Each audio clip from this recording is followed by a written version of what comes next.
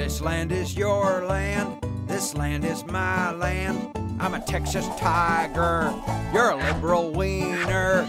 I'm a great crusader, you're a Herman Munster. This land will surely vote for me.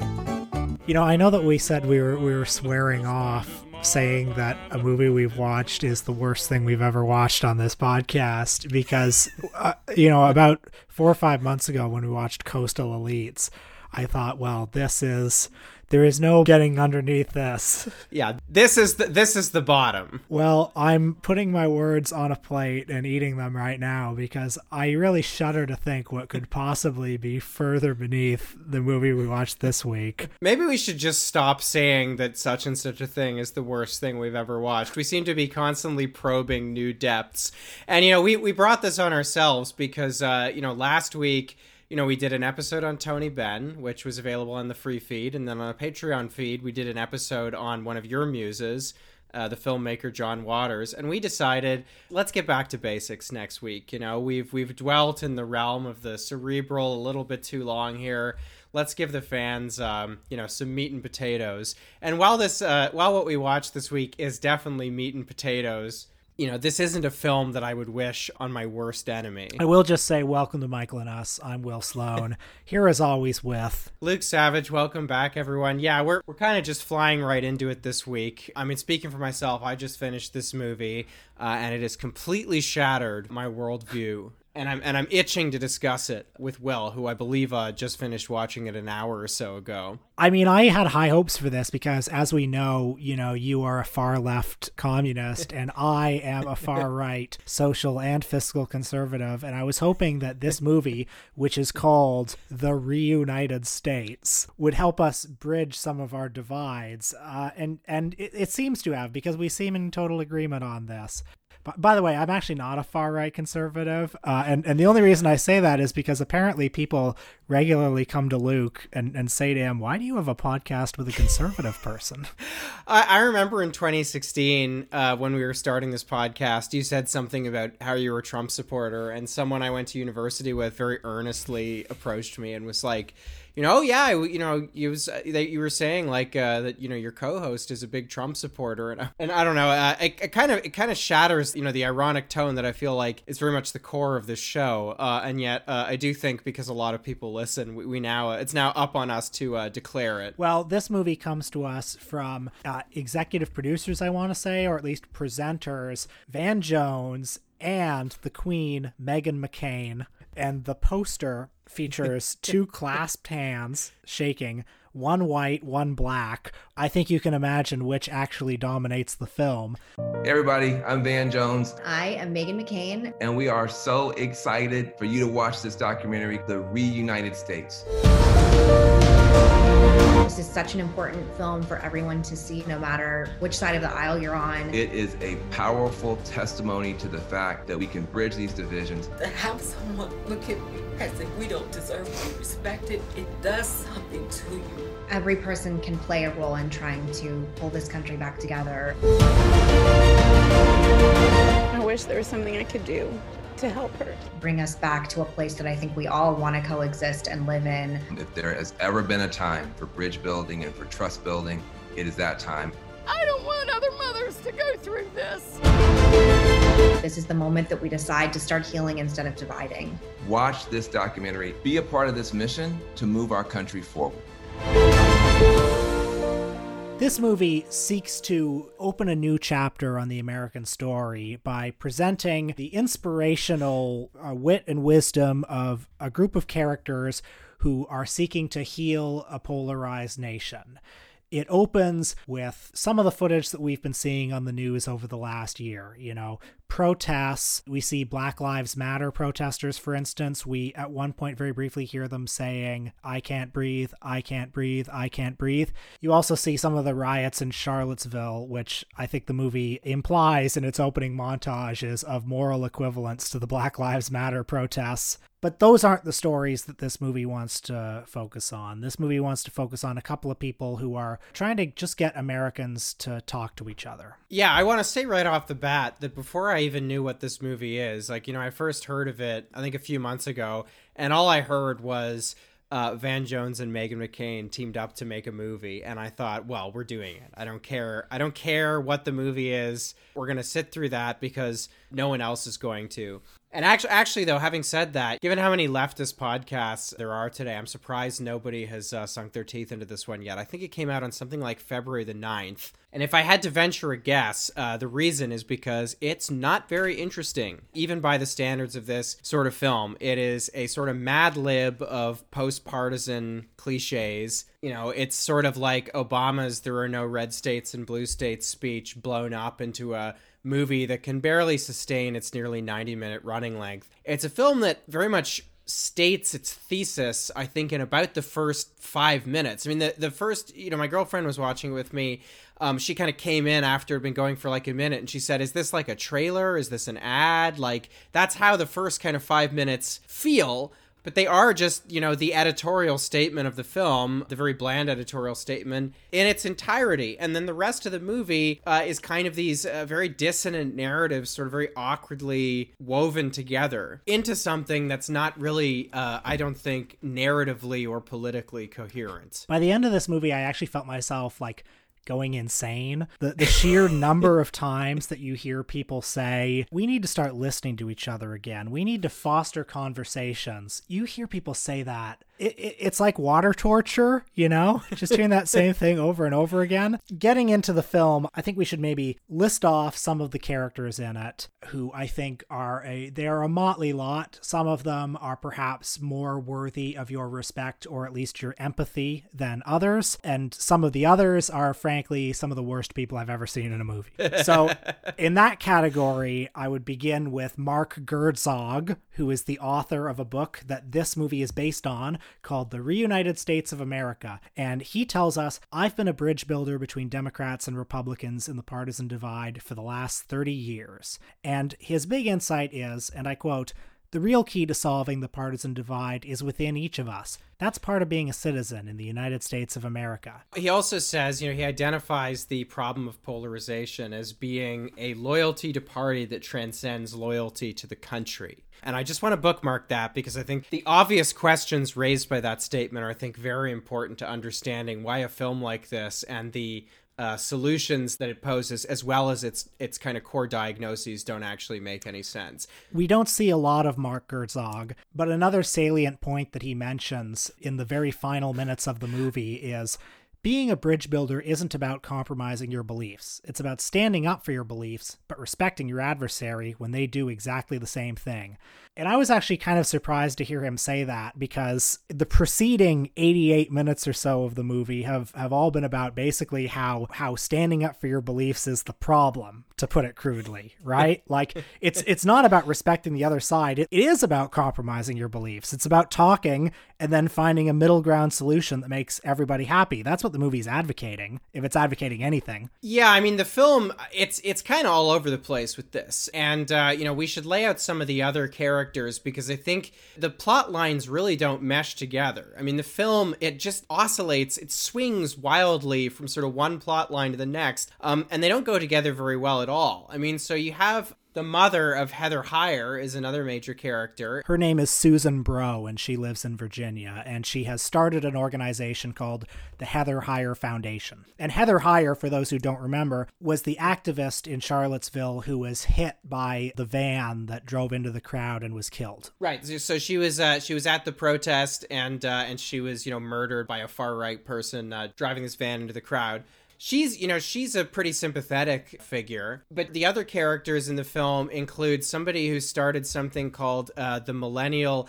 God, sorry, I have to look at my notes here because all these things sound the same. Everything in this movie, every organization almost is called the Bridge Builders Initiative for Change, or like the Foundation for Synergies for All Who Want Them, or something like that. Well, this guy you're alluding to is low-key my favorite character because his name is Stephen Olikara, and his group is called the Millennial Action Project. And I want to tell you, he is a millennial. In fact, he even plays in a band. That's how much of a millennial he is. And Music has informed his politics because democracy at its best is like a boisterous jazz ensemble. Okay, I laughed so hard during when I say the film swings wildly, okay, between these different narratives. This is what I'm talking about. You've got Heather Heyer's mother going to churches talking about what happened to her daughter, and then it swings over to this guy, and he's saying stuff like, jazz is inherently a call and response medium. You know, listening is everything. And let me tell you, folks, there's not a whole lot of listening in Congress. And then there's just like, you know, Kenny G style jazz, like playing over top of it or whatever. So let me tell you about what the Millennial Action Project is. It was, according to him, the first time that millennial Democrats and Republicans joined forces to work together on the issues facing our country's future. And, you know, he was looking at Congress and he said, you know, the average age of a congressperson is 20 years older than the average age of an American. And who's out there looking for our interests? You know, the youths of today. I can think of one person who's particularly popular with the youths, more popular than anyone's ever been, in fact. Well, the Millennial Action Project is looking for members who are, and I quote, young by age or young by heart. And I think young by heart is doing a lot of work there because, you know, I know some 60-something oil lobbyists who have a very young soul, you know, who I think would love to get involved in a group like this. Yeah, they like being epic on the timeline and doing the soy face. But yeah, and then the other thing he says is, you know, young people, they're not interested in left and right. They're interested in future and past, which is like so obviously just a kind of like transliteration of, you know, not left, not right, but forward. And this guy is so funny because he occupies, I mean, maybe it might be a quarter of the film, it might be a third of the film, and he just says the same thing over and over and over again, which is, you know, we got to move on from this you know, toxic partisanship. You know, we got to get Democrats and Republicans, you know, sitting together in a room. And you know, one of the concrete initiatives, perhaps the only one they talk about, is their organization created something called a Student Loan Bill of Rights. And as far as I can tell, given how they describe it in the film, is that this is just so students can know how the laws around their loans, that is the existing laws, work. This guy is incredible. He is like Teflon. You do not hear a single thing he believes. Yeah, and because I couldn't help it, I looked into this organization a little bit. Now, the funniest page I found about it, apart from the group's own website, is something on Influence Watch, which, as far as I can tell, is a right-wing page that's like Conservapedia, where it's like they're here to tell you the biases and stuff. You know, they're here to find left-wing bias in absolutely everything. But there is some useful information on this page. So here are a few of the members who sit on its advisory board. So you've got Olympia Snowe, who's a former Republican senator from Maine. A couple people you've never heard of, all of them sort of like lawmakers with backgrounds in one of the two major parties. People you will have heard of, Jennifer Granholm, the former Democratic governor of Michigan, a kind of centrist Democrat who's a big figure in the sort of Hillary Clinton orbit. John Huntsman Jr., you know, every pundit's favorite Republican who got nowhere from 2012. And yeah, just a few other people you probably haven't heard of. In terms of how it's funded, it lists numerous partners on its website. They include Google, Uber, Lyft, WeWork, Twitter.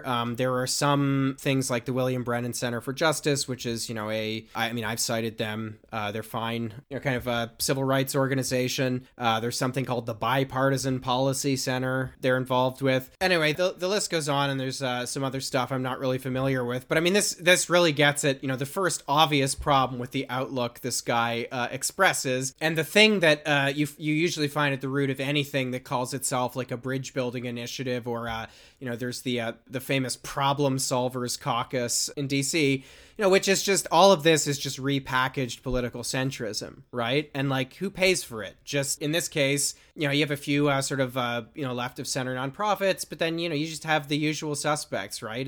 That also pour money into both major parties, Google, Lyft, WeWork, Twitter, whatever. This is the guy I hate the most because he's the most disingenuous one. There's no chance that he believes a single thing that he says in this movie. He's a little apple polisher who exists only to grift money off of like corporate donors and well-meaning small donors. I try to be in things that we hate, especially. I try to be as sympathetic as I can to people. I mean, I know that sounds like it's me taking up the thesis of the movie, perhaps ironically, but I'm serious. If you really hate something, you know, you can actually kind of refine your hate and make it pure, or rather refine your critical perspective on it by trying to radically empathize with it. in cases like this, I found that really, really difficult because, yeah, this organization is so obviously like fraudulent to the core. And you know what I really hate about this guy is his whole shtick is talking about, he keeps, half the movie is just him saying stuff like, in the beginning, people said we were too idealistic. Oh my like, God.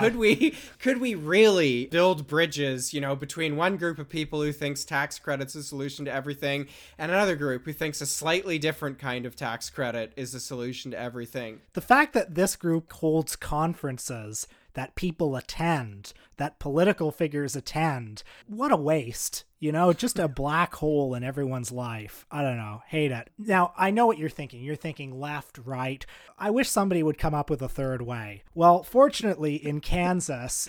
you got this. You're my second favorite character coming in guns blazing here. In Kansas, perennial third-party candidate Greg Orman is here to offer a different kind of politics.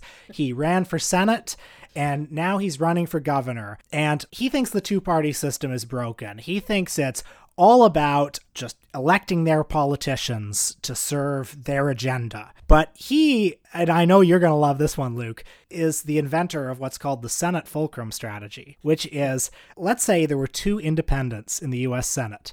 That means neither party would have a majority. And those 2 independents would be the deciding votes to control the Senate. And you can use those votes to get Washington back to solving problems. Also known as being Joe Manchin. Yes. And he works very hard. I mean, we occasionally by accident hear something that he believes, unlike the last guy we talked about, but he works very hard to position himself as a strictly non-ideological political candidate. The one moment when we hear something he believes is somebody asks him, what does he think about gun control? And he thinks, well, he's a gun owner. He believes he can honor the Second Amendment while also having sensible gun control legislation. And I hear that and I think, why didn't somebody think of that before? Right. So again, I couldn't help myself and I looked a little more into this guy. I mean, he's, a perfectly pleasant, plucky, 40-something politician. He keeps talking about, how, he wants to make independence a sort of like, he wants to really sort of reify that as a political identity. He talks about, how the need to create a third force, a third way, if you will.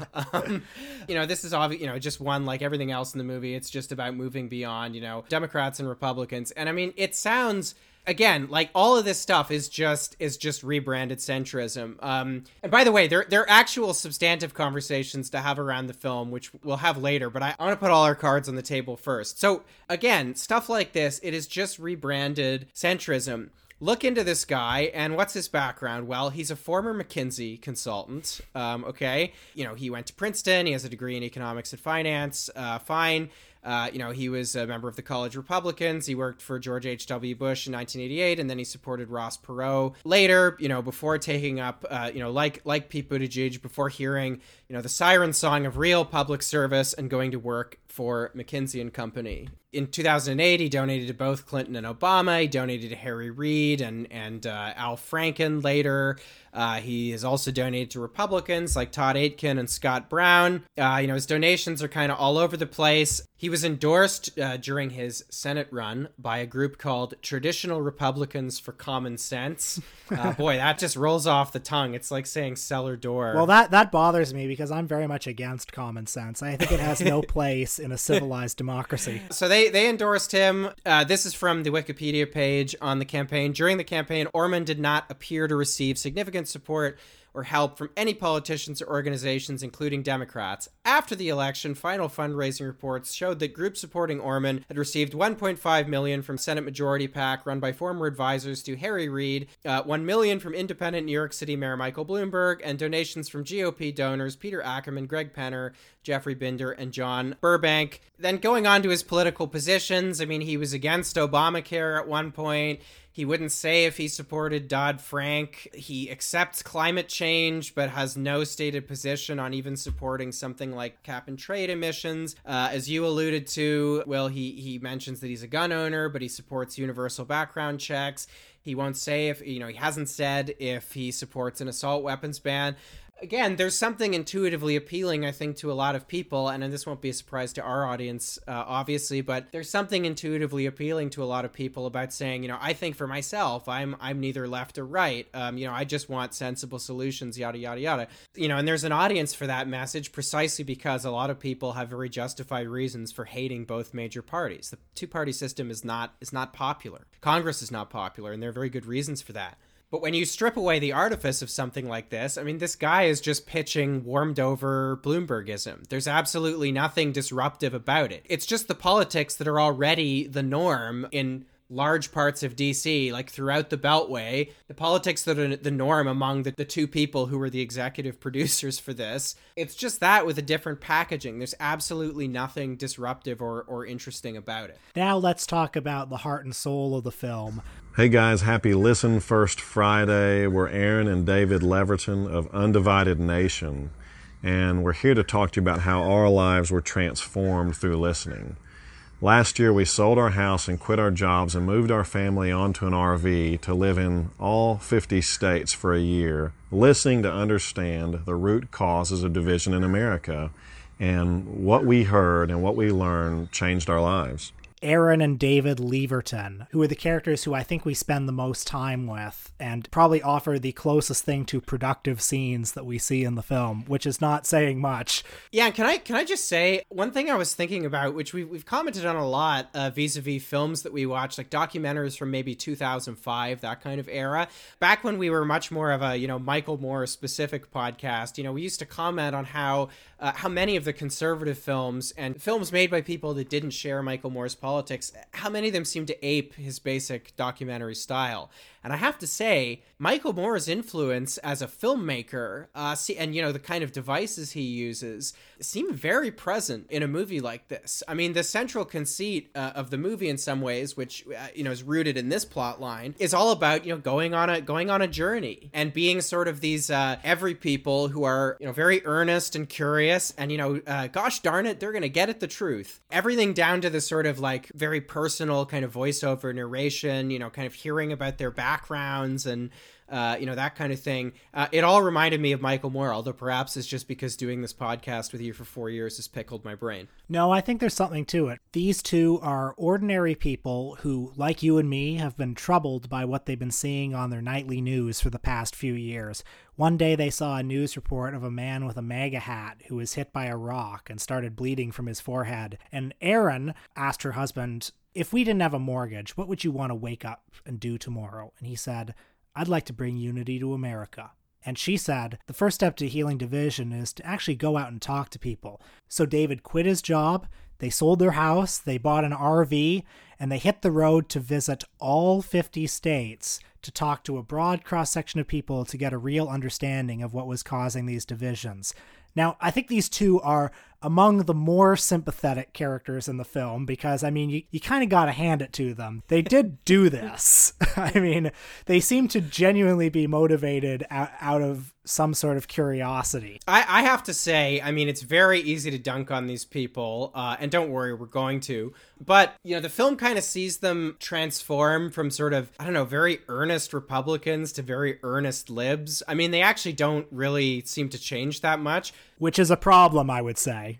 Which also kind of speaks to the issue, the underlying issue with this film and kind of its thesis as a whole. But they are so incredibly earnest. And I mean, for that reason, they're very easy to dunk on. I mean, I really scoffed, when they went to that reservation and, they're talking to various indigenous people. And then as they're driving away, the husband, he just very earnestly says, maybe, they've got, we heard about a lot of problems today, and maybe they have those problems because the government dispossessed them of their land. I mean, yeah, the fact that they're coming to some of these insights deep into middle age is, they're talking to, various other people that are involved in their, bridge building initiative or whatever. And they're saying stuff like, I just thought that racism was something that's kind of over and done with. That's in our past. So we went out and people experience racism all the time. Well, this is the strand of the film where we actually get a sense of what some of these issues are that are allegedly tearing America apart.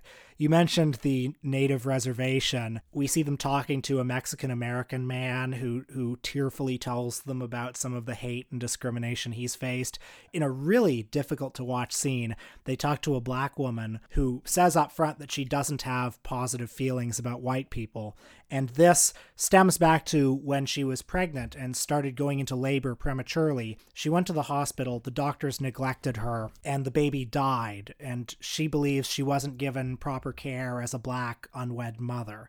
And I mean, that's a very painful scene to watch. But I mean, is the solution as the film is apparently suggesting to us, I think, or at least is implicitly suggesting to us, is that certainly the onus is on couples like the Levertons who may not, understand that stuff like this happens. But then presumably the onus, it seems, is also on her, to understand the perspectives of people like the Levertons and also just people that like explicitly hate her or would diminish her concerns. Now, I actually watched a segment on The View right before we started recording where Van Jones and Meghan McCain, the executive producers and the patron saints of this film, kind of talk about this. And, the way they spin it is that, they're not asking anybody to sort of tolerate like actual hate or, reach across the aisle to Nazis, et cetera, et cetera. So their implicit framing is like, this only applies to the reasonable people. The problem is, I'm pretty sure there's a lot of people that they would deem reasonable who wouldn't want to listen to a woman like this, wouldn't want to hear about an experience like this. And if they did,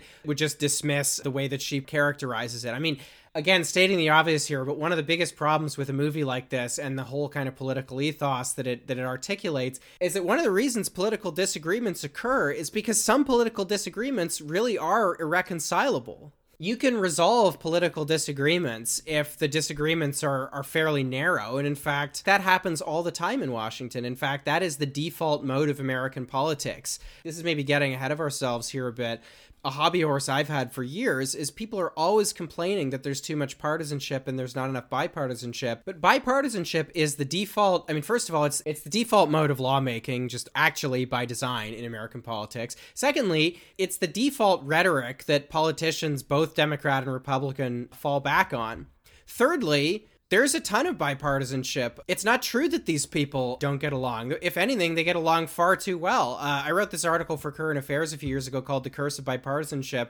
And there's a bunch of photos in it, including one, by the way, which features one of the patron saints of this movie. If you think there's too much partisan in Washington, take a look at some of the photos that were compiled for this piece. Take a look at the photo of the Clintons at Donald Trump's wedding. Take a look at the photo of George Bush and Michelle Obama, right? The one that inspired the "please don't say something snarky" meme. Got a photo here of Hillary Clinton beaming next to Rupert Murdoch, of that Van Jones tweet, which I think has been since deleted, which was at an event that I gather is called Nerd Prom. That is the White House Correspondents' Dinner, which right, people in the media often call Nerd Prom. I'm sorry to have to say. Forgive me, I should have known that. But this was the one where he's next to Eric Trump. They're both smiling, and he says, "When I say hashtag never Trump, I don't mean this Trump." There's plenty of major legislation that's bipartisan, okay? The Gulf of Tonkin resolution, for example, the 1994 crime bill, welfare reform, financial deregulation, the curbing of civil liberties under the auspices of anti-terrorism. The Patriot Act was cobbled together, in large part anyway, from legislation written by Joe Biden. In fact, he claimed it as his own. The Iraq War, a thoroughly bipartisan affair, just like the War on Terror. Literally anything to do with Israel, Palestine, or the Middle East. Defense spending, all of this stuff is thoroughly bipartisan. Somebody like Van Jones can witness the election of Donald Trump, and he can go on TV and call it a white lash against a changing country. And then he can take a picture with Donald Trump's spawn and just smile and pat Eric Trump on the back, because ultimately this is all for show. Most of these people don't really believe a word they say. At one point, Erin Leverton says, she jokes that some of her friends were worried that they would become Democrats. And, they laugh about that. She says, this is about stepping into someone's story, and that has nothing to do with politics. And later on, she says, I went on this journey trying to find the problem, and I found out that I was part of the problem. So that's step one. She realizes she's part of the problem. She realized she has internalized some racism. She participates in systems that encourage racism. These are good things to understand about oneself, but then what do you do with that insight now? I mean, the film ends, as it must, with her and her husband buying a new home that looks exactly like the home they had before. as if to suggest that after this journey across all 50 states, I'm not sure if they made it to Alaska, but allegedly all 50 states. Yeah, did they go to Hawaii? They're back now, and ultimately the legacy of it is they're now better people because they feel harder. Yes, right. And so, this movie, yes, very bland, as I said. It is regurgitating these platitudes that have been swirling around in American politics for decades. But this is what makes this film very of the times, very of 2020, 2021. It's a film where people are constantly saying stuff like, the real polarization is in our hearts, and we can't fix it through policy. We have to fix it in our hearts. So it's offloading responsibility onto all of us. Right. And, people will say stuff like... Become willing neoliberal subjects like you were 10 years ago, and it'll be fine. Right. I mean, people are constantly saying stuff like, we are the government. So if we want it to change, we have to change ourselves, which engages in the pretty absurd fallacy, just transparently ludicrous fallacy, that, America's political institutions are really democratic at all, or that the people who, exist in them are representative by and large of the population as a whole, which, of course they're not. But yes, you're right. I mean, the whole premise of, I'm not putting this on the Levertons, but the premise of the book that the movie is, inspired by very much seems to be about offloading responsibility onto individuals. This really speaks to the problem with the whole kind of mainstream narrative about polarization, at least as I understand it. It's something that I feel like I'm engaging with and coming up against a lot, which is that polarization, as a lot of people understand it, it really renders political problems as kind of spiritual. And the irony there is that is a very culture war sort of framing of things. At least it shares an essential premise of the culture war, which is that politics are culture and culture are politics, right? The cultural divide is something that's kind of ethereal. It's intangible, it's immaterial, it's not real. So if you just reach across it, you can kind of dissolve it. It's not an extension of actual polarization. It's kind of something illusory, and you can defeat it through understanding. I do think that is something a lot of people very earnestly believe, but I just don't think it's correct, and it's going to lead to a lot of really dumb, I hate to use the word, but solutions to problems. One example of this I can think of off the top of my head, back in 2019 when Pete Buttigieg was, I guess a few months into his presidential campaign, and he put this national service program idea on the table, and I wrote about this in the summer of 2019. And I don't know, this is just kind of him resurrecting an idea that, I actually was interested to discover that a lot of, Hillary Clinton and Barack Obama at various points both pitched, a national service program. Kirsten Gillibrand had a version. John Delaney had a version. Massachusetts Congressman Seth Moulton announced a similar initiative. This is a very popular idea. But what was interesting to me was the justification Pete Buttigieg had for this. I want to read from the plan as it was written up on his official website. In the great unwinding of American civic society underway, and at a time when Americans are experiencing record low trust in fellow citizens and American institutions, few, if any, single policy solutions carry the promise of democratic renewal more than national service. At this moment, when social media and deepening polarization have put us into distinct bubbles, national service is that much more essential to fashioning a common character. So I think this is very interesting. And, it's easy to dunk on liberals for having no beliefs. I think that can sometimes be true, especially, when people are talking in terms of I'm the CEO of the initiative for incremental bridge building or whatever the thing is. Very easy to dunk on that kind of rhetoric as empty because it is. But you can see that there's an actual ideology at work here and a conscious one. The idea behind Pete Buttigieg's national service program and things like it is that people lack a common experience, common life experience. And if they have a shared one, like, getting together as part of some AmeriCorps initiative and, literally building a bridge in West Virginia or whatever people do, helping build a road or something like that, people will see that we're not so different. And then that, by extension, becomes a basis for social solidarity. That's the argument. And the problem with that is that I think real social solidarity, it doesn't just require shared experience, it requires a common collective experience. It requires some equality of condition as well as, some shared experience. I hate to sound like a broken record on this, but, Medicare for All is a much more powerful tool if your interest is in fostering common experience and social solidarity. Well, on that point, they had this conversation with the unwed black mother who didn't receive the proper medical care that the white people in the hospital received. Now, the Levertons say at one point, we're certainly not going to start becoming Democrats. I mean, having acquired this knowledge that this woman has given them, have they considered any actual strategies, whether through the ballot box or whether through any other means, that could get her adequate medical care? I mean, again, this is the problem with saying, well, the solutions are spiritual, polarization is in our hearts, there's not a policy solution. Ultimately, none of the problems that are identified in the movie, such as any concrete problems are identified, can be solved through anything but policy. So at the end of the day, you still have the same problem, which is that people disagree over not only what the solutions to the problems are, but what the problems are to begin with. Well, this is why the Levertons, even though they are among the more sympathetic characters in this movie, still aren't very sympathetic. Because at the end of the film, we find out that really all this was about was getting them to feel better about the terrible things they're seeing on their TV. Yes, and that is another thing that I think makes this movie very of 2021. The solution to partisan gridlock, polarization, the rise of quote-unquote political extremism of the right and the left, whatever, is like post-partisan struggle sessions. That's the solution. You know, all political solutions are individual and involve this kind of ritualistic sort of self-punishment, declaration of one's privileges. And as you say, the sort of ultimate outcome of all of this just seems to be to make individual people feel better about themselves. Like, I was blind, but I have now seen the way, and I'm spreading the good word of ending bipartisan gridlock in the interest of incremental solutions for the benefit of all who want it. I want to briefly mention the hardest scene in the movie to watch, which is when the Levertons meet Heather Heyer's mother.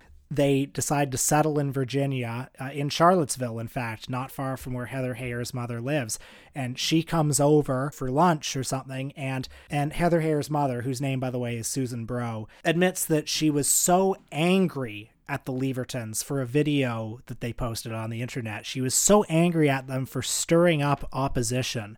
And David Leverton says to her, "So you connected my involvement in the political system to the murder of your daughter." It's a strange scene and a difficult scene, and there's such kind of raw sadness in it, such raw pain, that I felt bad watching it in the context of this film. Yeah, absolutely. And I actually, one of the things I really resent the film for, and one of the things that feels kind of insidious about it, is the way that I kind of almost hate to use this word, but the way it weaponizes a genuine human suffering and tragedy in the interests of a politics that are absolutely not going to alleviate that suffering and tragedy. It's like, at the conclusion of the film, all we're left with is the prospect of sensible bipartisan solutions. And that hardly seems to honor any of what, Susan Bro is trying to do. And I think the fundamental incoherence of the film's thesis is actually manifested in how incoherently it's kind of edited and stitched together. A lot of these plot lines don't really belong next to each other. They're not describing experiences or stories that are in any way really parallel.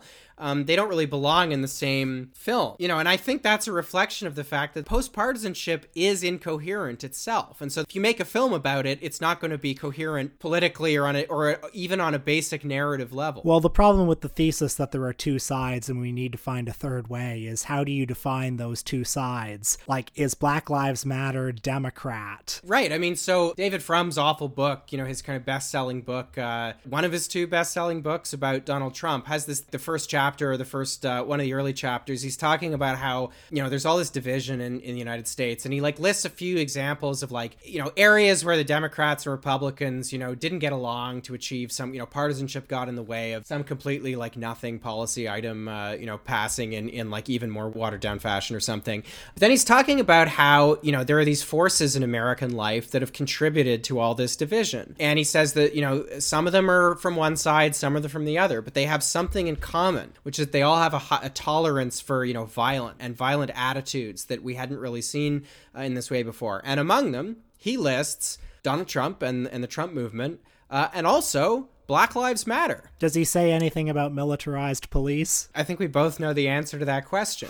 And again, I mean, this book did so well. I can't believe, I'm convinced a lot of the people who bought it, and even even a lot of the people who reviewed it, cannot have actually read it cover to cover. Because a lot of the stuff in that book should be controversial, even among sort of milquetoast liberal pundits. And yet I didn't hear about any of it until I read the book for myself. There's a part later in the book where he compares supporters of Bernie Sanders to the the brown shirts. I mean, like quite literally. This last one doesn't have anything to do with the film, but it's just another thing that's funny to mention. But he depicts the fake news phenomenon. He says the origin of that is like the postmodern turn in the academy. He's kind of like flirting with a sort of very like Jordan Peterson-esque like postmodern neo-Marxism is like the real fake news or whatever. Completely ludicrous and stupid book. Well, as we put the film to bed, I would love to mention also the closing credits, where we are suddenly introduced to a whole bunch of new characters and the organizations that they are founding. And we're sort of led to believe that this post-partisan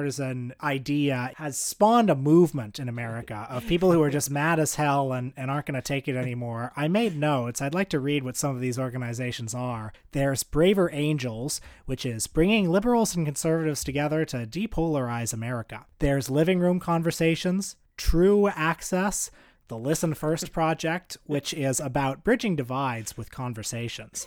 There's the Polarization and Social Change Lab at Stanford University. I mean, that one really pisses me off. The fact that there's like university funding going into that. There's All Sides Connect, which is engaging students around the country to engage in conversations on difficult topics. That one also makes me mad because I think students around the country are already engaging in conversations on difficult topics. I mean, you go on TikTok and that's all they're doing. All they're talking about is social justice stuff. Yeah, I thought that was the problem. Yeah. Difficult topics like, you know, how polarization is tearing us apart. Like how should we means test child benefits? There's the Bridge Alliance, and there's one called All Sides, which the founder says is part of a much bigger movement going on in our country now to break down divides. And I don't think we need all of these. I think, you know, we saw the Millennial Action Project, and I think that's great. I think that it should all be folded into that. All of those titles and the branding these organizations all have, it all gets at a longstanding pet peeve of mine, which is like, I don't know when marketing departments and PR people figured out that if you call something a movement or you call it grassroots, like no matter how astroturfed it is, like that's always going to be a better selling point than something being just like, oh yeah, this is just like yet another corporate funded thing. There's some kind of luxury clothing store near where I live that has something about how like we're building a movement, like that's the slogan. One of the fitness guys I follow, he brands his like gym bro programs, which are very good, I have to say, as like, you're not just signing up for my mailing list to get my program and giving me money. You're joining a movement. This stuff is absolutely everywhere. And it's particularly prominent in like the nonprofit world among a lot of organizations that are, literally just funded by like Uber and Lyft. That's the real side of like post-modernity and late capitalism that people should be complaining about, you know, not college students who are being woke on TikTok. Just the fact that like literally everything is now a movement, even if it's sponsored by Pepsi. Our country is very divided right now. Stop! Stop! If we're going to live in a democracy, all of us have to learn to be mediators and bridge builders. I wish there was something I could do to help her. I don't want other mothers to go through this. This country needs bridge builders, people who have the courage to bring both sides together.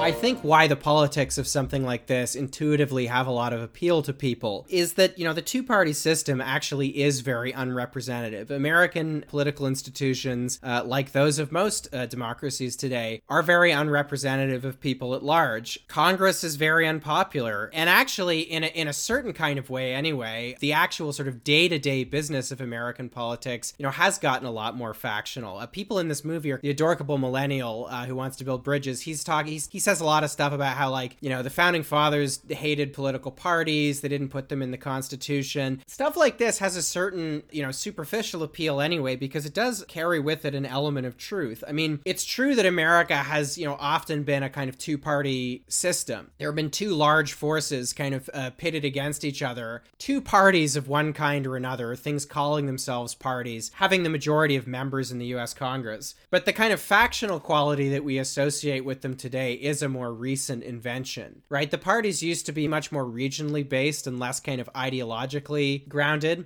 You know, I mean, the Democrats at one point were both a party of like Southern Dixiecrats and a party of civil rights activists. And, you know, in the 1990s, thanks to people like Newt Gingrich and a number of others, this very partisan style, you know, Mitch McConnell now being sort of one of the most expert practitioners of this today, they discovered that you can actually legislate and do opposition politics in particular in this very partisan way. And you can actually kind of grind things to a halt. And it's usually the other side, namely the Democrats, you know, who take the blame. So it's actually, you know, creating gridlock is a very viable electoral strategy. And it's easy to dunk on libs who complain about this stuff or, you know, just people who complain about this stuff in general. But I mean, I actually have a certain amount of sympathy for this. People are right to be frustrated by things like gridlock. They're right to be frustrated that a Democratic majority Congress can't even, you know, send $2,000 relief checks. It can't even be honest about the size of the checks. It's not true, as pundits say, that, you know, nothing gets done, you know, quote unquote, in Washington. Plenty of stuff gets done when the stuff is like approving, you know, the next multi-trillion-dollar defense budget or whatever.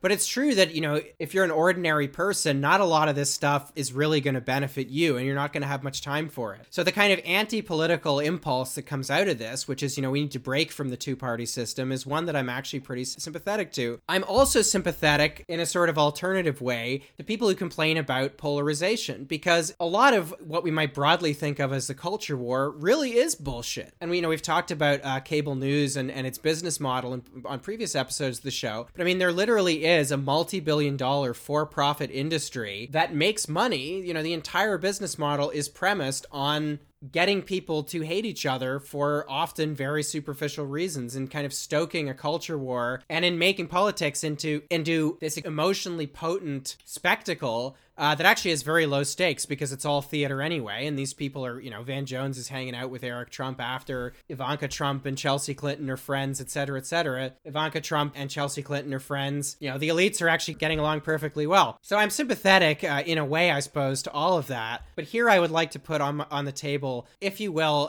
my own third way. You know, I actually used to be very skeptical when I was a student about, you know, the way that, you know, I've always thought of myself as being on the left, but I used to be very skeptical of how much people on the left seem to talk about democracy. Because to me, and this was probably, you know, partly as a result of like being on a campus and being involved, you know, going to student meetings or meetings of student organizations myself. But to me, that just meant sort of taking a show of hands. And that didn't seem to, you know, be something to me that redounded to, you know, very much of anything getting done. You know, and eventually I learned that that's not really what people meant by democracy, people on the left anyway, when they talked about it. But then I further learned, and, you know, writing about American politics for, you know, 5 or 6 years has certainly impressed this on me over and over again. Small d democracy and taking a show of hands often really is important. When a majority of the population over and over again in opinion polls seem to support something like Medicare for all, but you can't get any buy-in from major newspapers on this. No editorial boards at a major newspaper support an idea like that. When a majority of people who are going to vote in a Democratic primary, even in a more conservative state, will say in an exit poll that they think the American economic system needs a complete and total overhaul. When polls again and again find people disillusioned with how money has captured the American system, how much special interests exert power in policymaking and the legislative process, things like that, small d democracy, I think, actually is really important. And it almost never redounds to the kinds of, you know, quote unquote, sensible middle ground solutions that people like the MAP initiative, the problem, whatever it's called, the Problem Solvers Caucus, the Bridge Builders Institute, or, you know, whatever it is. There's no popular constituency really ever for the kinds of solutions they propose. Or if there is, just because the initiatives themselves are kind of so superficial and symbolic that it's impossible to disagree with them. And just to close this out here, I want to bring up one of my absolute favorite anecdotes about kind of post-partisanship and just how silly it is as a concept.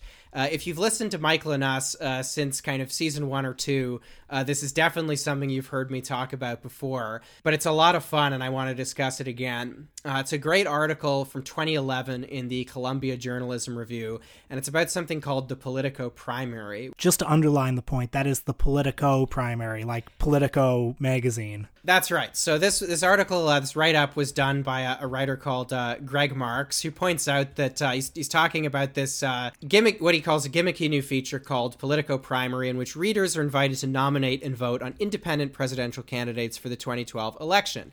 Sure, there's absolutely no reason to think an independent or third-party candidate could seriously contest the presidency, and there's abundant reason to think that if, by some miracle, an independent president actually did win, he or she would be hamstrung when it comes to actually running the country. But Politico is being lighthearted about what is essentially a reader engagement enterprise. It's presented as a part parlor game, part reporting assessment.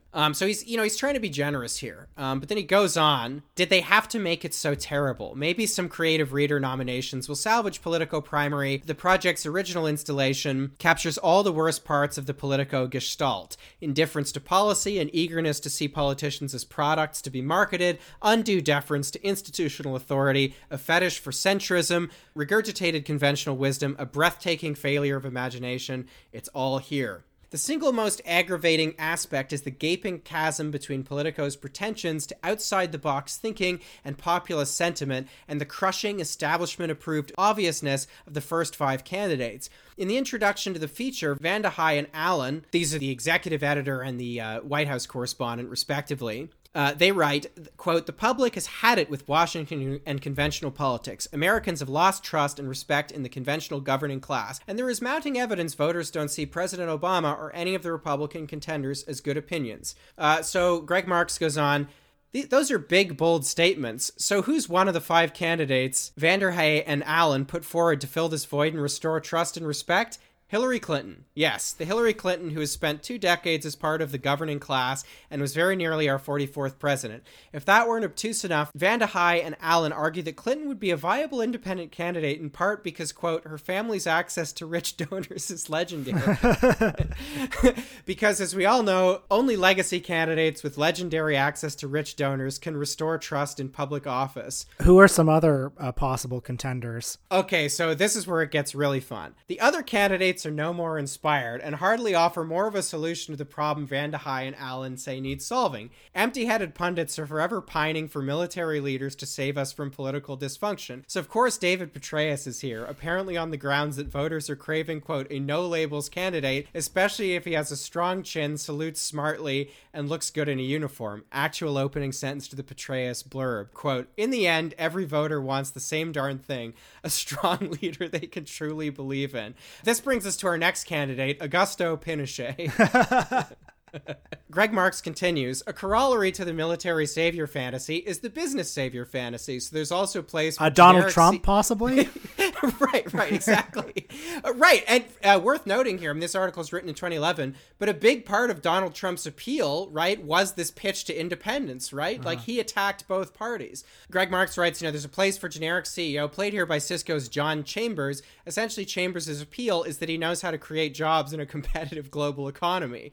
Vanda High and Allen, finally somebody who's going to start thinking about how to do that. Vanda High and Allen don't really say what such a policy agenda might look like. They have, though, given thought to how to package Chambers for voter consumption, and this is how they package it. He could run as an authentic outsider, someone who hasn't spent his life pursuing public office. A Washington has no damn clue message on navigating and dominating the world economy would resonate for many. His smooth speaking style and self-confidence would play well on the national stage. I guess this is what, Howard Schultz was thinking as well. We all know how that went. So others are Condoleezza Rice, someone who literally worked in the Bush administration. Rounding out the lineup is Erskine Bowles, the former White House chief of staff, who served as co-chair of President Obama's Deficit Reduction Commission. I can't decide, this is Greg Marks again, I can't decide whether Bowles is the least depressing or most depressing of the candidates here. On the one hand, he's closely identified with a specific agenda that is responsive to a real long-term national challenge. On the other hand, it's the wrong challenge to be obsessing about right now. Vanda High and Allen opened the Bowles blurb thusly. Quote, the most depressing reality of modern governance is this. The current system seems incapable of dealing with our debt addiction before it becomes a crippling crisis. What about somebody like Oprah or Tom Hanks or Dwayne The Rock Johnson? I'm glad you brought that up, because I think if something like this was done now, you would get like there has been a further kind of celebrityification of American politics doesn't roll off the tongue very well, but you take my point. Since this was written, well, early in the Trump era, on a slow week, slumming columnists would write a column like, "Oh, we need our own celebrity. We need to get George Clooney in there, or someone equally charismatic." Yeah, to Trump. do you remember like those various attempts to have like Mark Zuckerberg to float him as a candidate? Yes. Yeah, every election cycle, various figures like this are pitched, and it all seems to come back to the contradiction that is inherent in a movie like The Reunited States, which is it's time to break with this, staid conventional thinking of Washington. We need real outside of the box populist thinking who can take us back to the exact point where we already are, and who quite probably comes from a background that's like puts them in line with like 99% of the political class. The only person I think who could do it, the only person who can unite everyone from across the spectrum, Mr. Clint Eastwood. I don't care that he's 90 years old. I think we've got at least 10 more years left with him. I like his position on fossil fuels that he expressed in his RNC speech. I also like his position on getting down to work. He seems to have a feeling for the little man. We certainly know he's pro-choice. Well, if nothing else, watching The Reunited States taught me that politics should take a cue from jazz and become a call and response medium. Listening is everything, and that's why from now on the show will be abandoning its Crossfire-inspired format, where Will and I hector each other across the table. Yes, for too long we've simply had too many disagreements on this show. Well, as Stephen Olakara, the founder of the Millennial Action Project, said, two major forces shape the future of our politics. One is worsening polarization and gridlock, which for too long is what this podcast has been devoted to. But the second, the one that we can really embrace, is the rising millennial generation, which he believes will transform American politics.